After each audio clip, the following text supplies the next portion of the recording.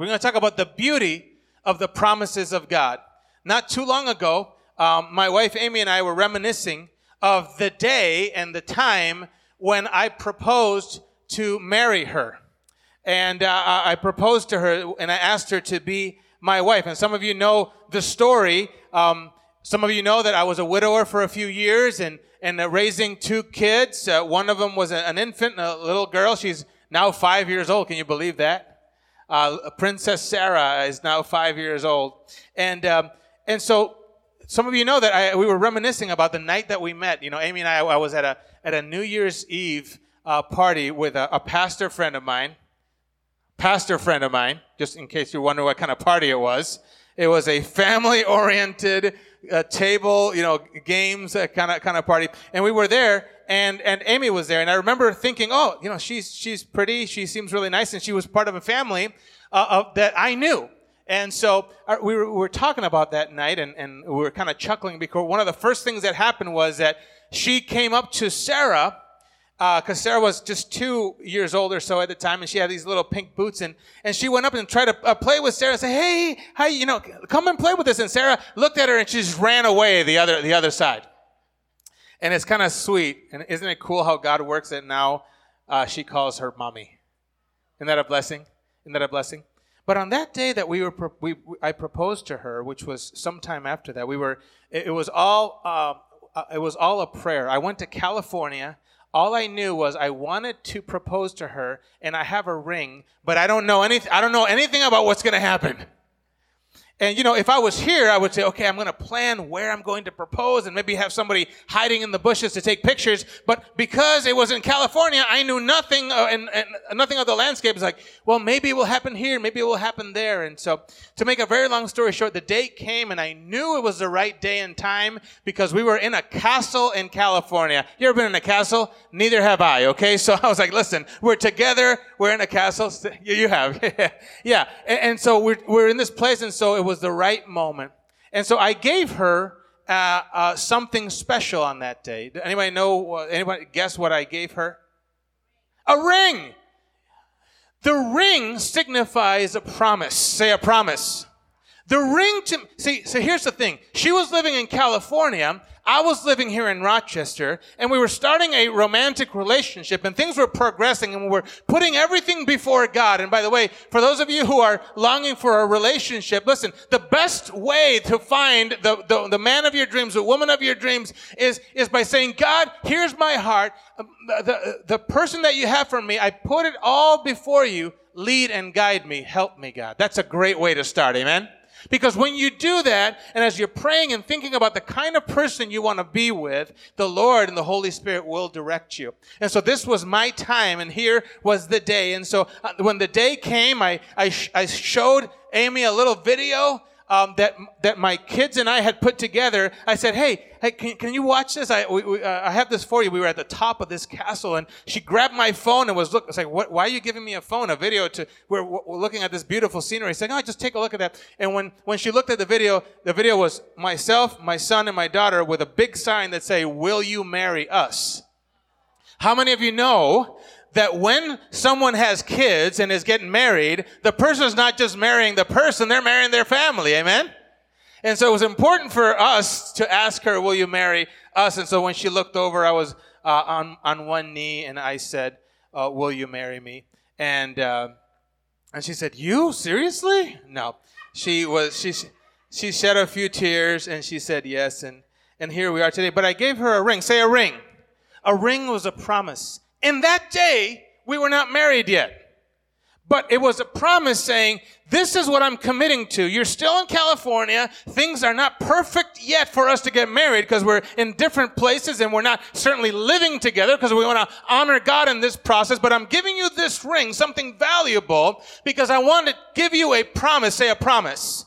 A promise that something that I'm going to say is going to happen. I'm not just telling you. I'm not just talking a good game. I spent a few dollars on this ring. I'm giving it to you to let you know this is serious. This is my promise. Say a promise. The title of today's message is The Beauty of God's Promises. Amen? The beauty of God's promises. And the Apostle Paul is wanting you and I to remember that the promises of God are beautiful, were paid for with a high price, and that you and I can be the beneficiaries of that promise. And so let's look at the scriptures together. Do you need a promise from God today? Do you need assurance from God? God, what is my role? Where is my place in the family of God? What is my future? And I believe some of the words that are spoken here today are going to bless you. And so the Apostle Paul begins and says, brothers and sisters, let me take an example from everyday life. Just as no one can set aside or add to a human covenant, say covenant, that has been duly established, so it is in this case. And so Paul is about to talk about something that's very important, and he starts talking about it by mentioning something like a contract, like a covenant, like a contract. And he says this, if I make a contract with someone, and it's been established, that means I do what I'm supposed to do, the other person does what they agree to do, we have a contract that's binding. Say binding. But here the Apostle Paul says, hey, listen, what I'm about to talk to you about, it has the feel of a covenant, but a covenant not just between two people, but between a person and God. And here's the definition of covenant. Covenant is a binding or establishing a relationship between two parties. That's the first fill-in. That's the first fill-in. I love it that some of you want to do the fill-ins before I tell you what they are. And it makes me happy, by the way. It makes me really happy when I see people erasing what they already wrote and they putting on what. No, but God bless you. I think that's awesome. So a covenant is is binding or establishing a relationship between two parties. We're establishing. And so I gave Amy that day a ring because I wanted to make her a promise, and I wanted to tell her that a covenant was coming her way soon, and I wanted her to know that this was going to be our future. Paul goes on and says the promises were spoken to Abraham and to his seed. Scripture does not say and to seeds, meaning many people, but and to your seed, meaning one person who is Christ. What is he talking about here? In the book of Genesis, there was a man named Abraham. Say Abraham. God spoke to him and said, I'm going to bless you. I'm going to bless your seed, the offspring that come out of you, and you're going to be a blessing all over the world. And the Bible says that God says, I'm going to bless those who bless you. I'm going to curse those who curse you. And your seed is going to be blessed. And Paul is just reminding the people that are reading here. He says the promises were spoken to who? Abraham. Say Abraham. And to his seed. Scripture does not say and to seeds, meaning many people, but and to your seed, meaning one person who is Christ. And here's all that Paul is saying. The people of that place, the Galatians, they were mostly non-Jewish people. There were people who were not related by blood to Abraham.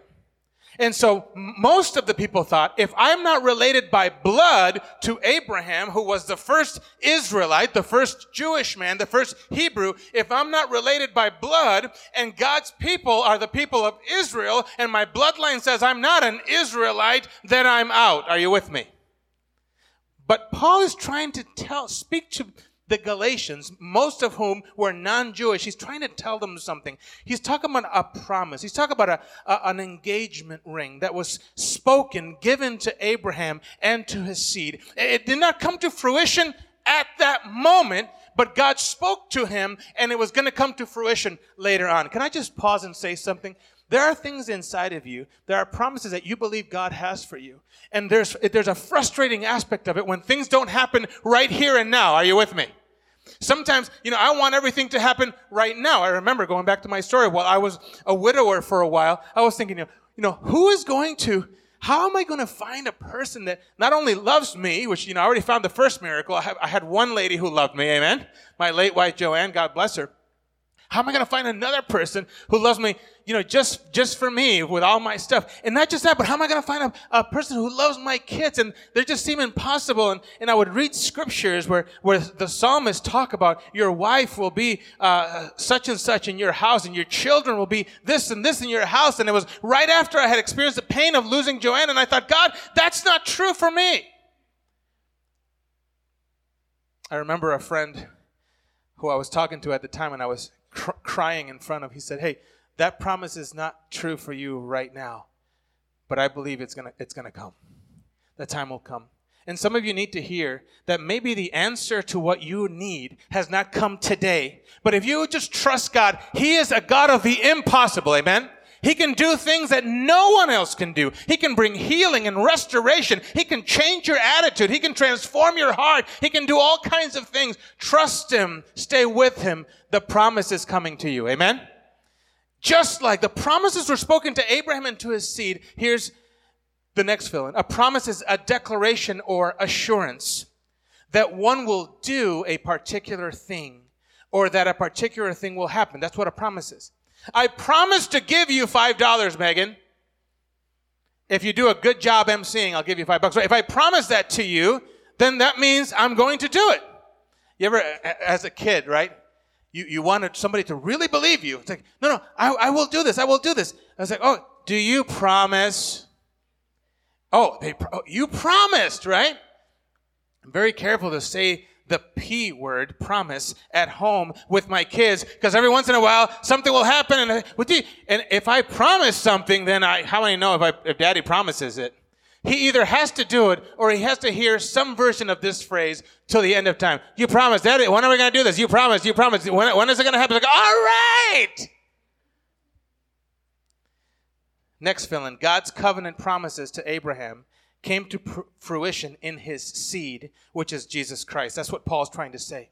The seed is no longer just the bloodline. The seed was Christ. And here's the good news. Even though you and I, maybe you're here and you have Jewish bloodline, God bless you. But if you and I do not have Jewish bloodline, here's the cool thing. Paul's trying to tell the Galatians and trying to tell the Rochesterians. He's trying to tell us, listen, the promise is not just for the people whose bloodline Abraham shares, but because the seed was Christ. Say Christ. Now, everyone who comes under the umbrella of Jesus the Christ gets the same promise as if you were in the bloodline of Abraham. Amen? God's covenant promises to Abraham came to fruition in his seed, which is Jesus Christ. Let me just say a quick word about something. Our children are not God. Did you know that? Now, I mention that because sometimes I act as if the most important thing in the world was my children or my family. Now, are they important? Say yes. I hope you know I love my family, right? Daddy loves his kids. But they're not God. And I just want to mention this very quickly. God made a promise to Abraham that he was going to have a child. And he was 80 years old and 90 years old and 100 years old. How many know it's hard for a man to be able to provide qualifying seed at 100 years old? Amen? Anyway, I'll just move on. Just pretend I didn't just say that, okay?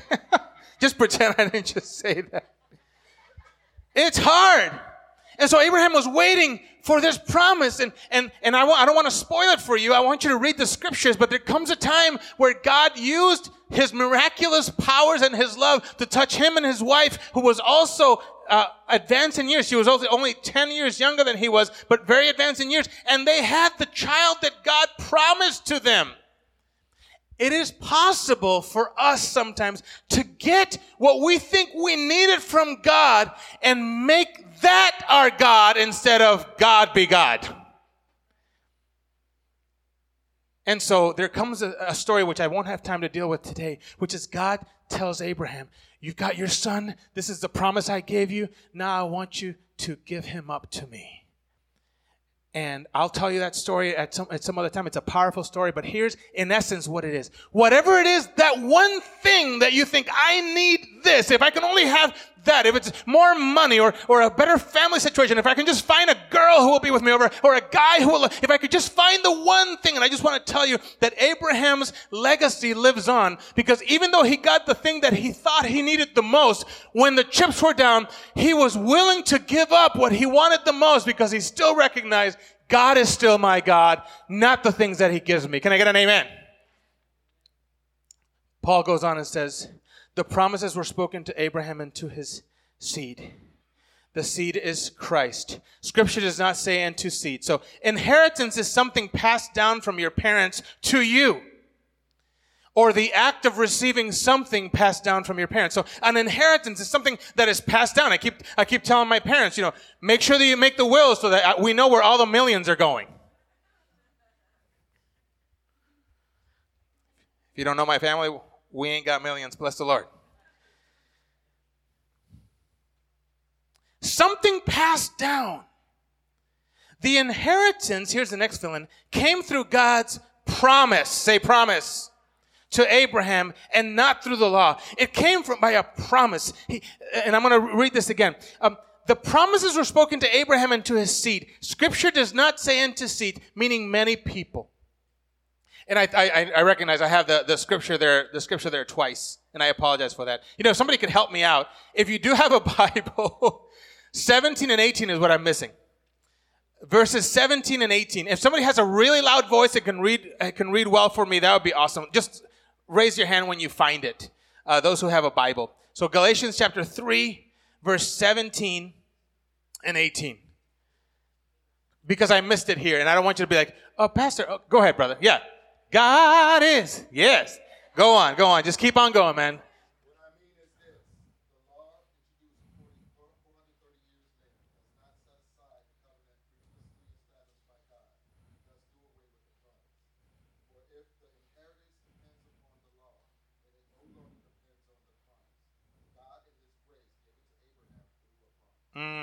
Can you, if there's a way you can put that up there, that would be awesome. It's Galatians 3. You can just find, go to the Bible little icon and find Galatians 3, verse 17 and 18. See if you can do that for me. And Edie, if you can help them. If not, that's okay. But here's it. It's through the promise.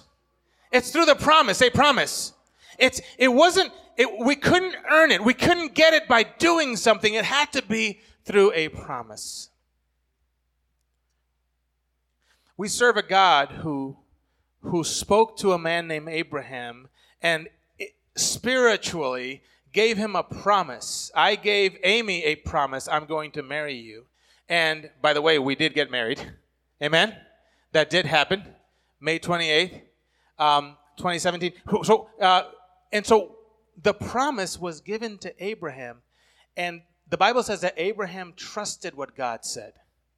Abraham believed what God said, and it was accredited to him as righteousness. He knew, he believed what he said. Thank you for putting that up. I appreciate it. And so I want you to know that the promises of God are available to you. I'm actually going to cheat. Daniel was asking me this morning while we were doing worship practice. I have a little musical cheat thing that I can do different chords in different places in the guitar. He's like, Daddy, why do you cheat? I said, buddy, don't say that so loudly. Don't give away all my secrets, right? I'm going to cheat as a preacher. I'm actually going to finish this next week because there's a couple of things that I want to really dive into today. But here's what I want you to know. Even though you might not be of the bloodline of the promise, because Abraham's seed, who is Christ, say Christ, was the one through whom the promise would be fulfilled. Because of what Jesus did on the cross, he said, it is what? Finished. He said, Father, forgive them, for they know not what they do. And now because of what Christ has done for us, we can be part of the inheritance. We can be part of that covenant. We can be part of the promise. So if you're here today and maybe you're feeling down and out, or you're not exactly sure what your place is, if you have put your faith in Christ and you've said yes to Him, the Bible says that Christ's righteousness has come upon you and now you belong to the family of God. Could there be something that God is wanting you to do? Could there be a purpose and a plan that He has for your life that can only come to fruition if you lay down your own agenda? I had to lay down my own agenda and say, Lord, have your way. I put my faith in you. And as I do that, as I believe in Jesus, then the promises of Abraham now fall onto me. And now I am part of the inheritance and the covenant that God has for the future.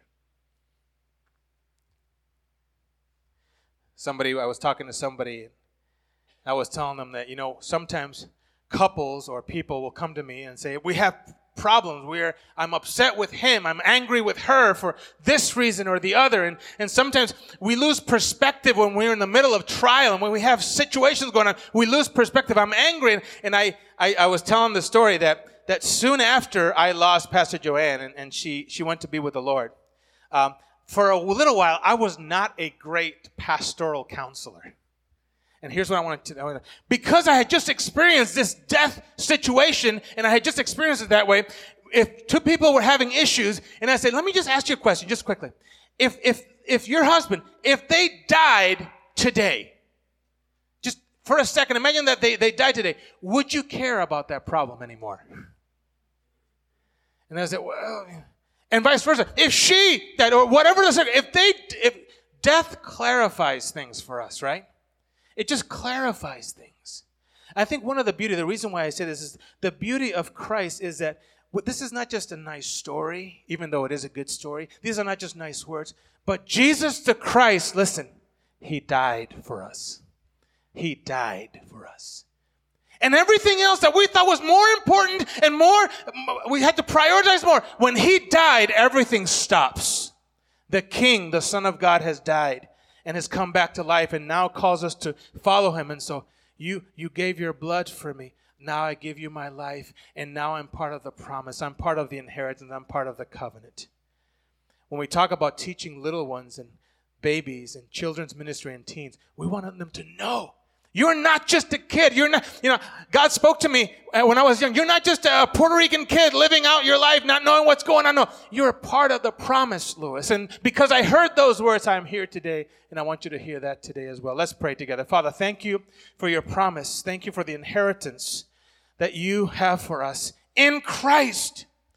In Christ. Forgive us for forgetting that sometimes. And today, we open up our hearts to you. We want to be part of your family. If you're here today, you need to do business with God, I would just encourage you to do that even now. Just say, Lord, I want to be part of your family. I say yes to your sacrifice on the cross. Lord, we love you and we thank you. In Jesus' name we pray. And everyone said, amen. Amen. Praise God.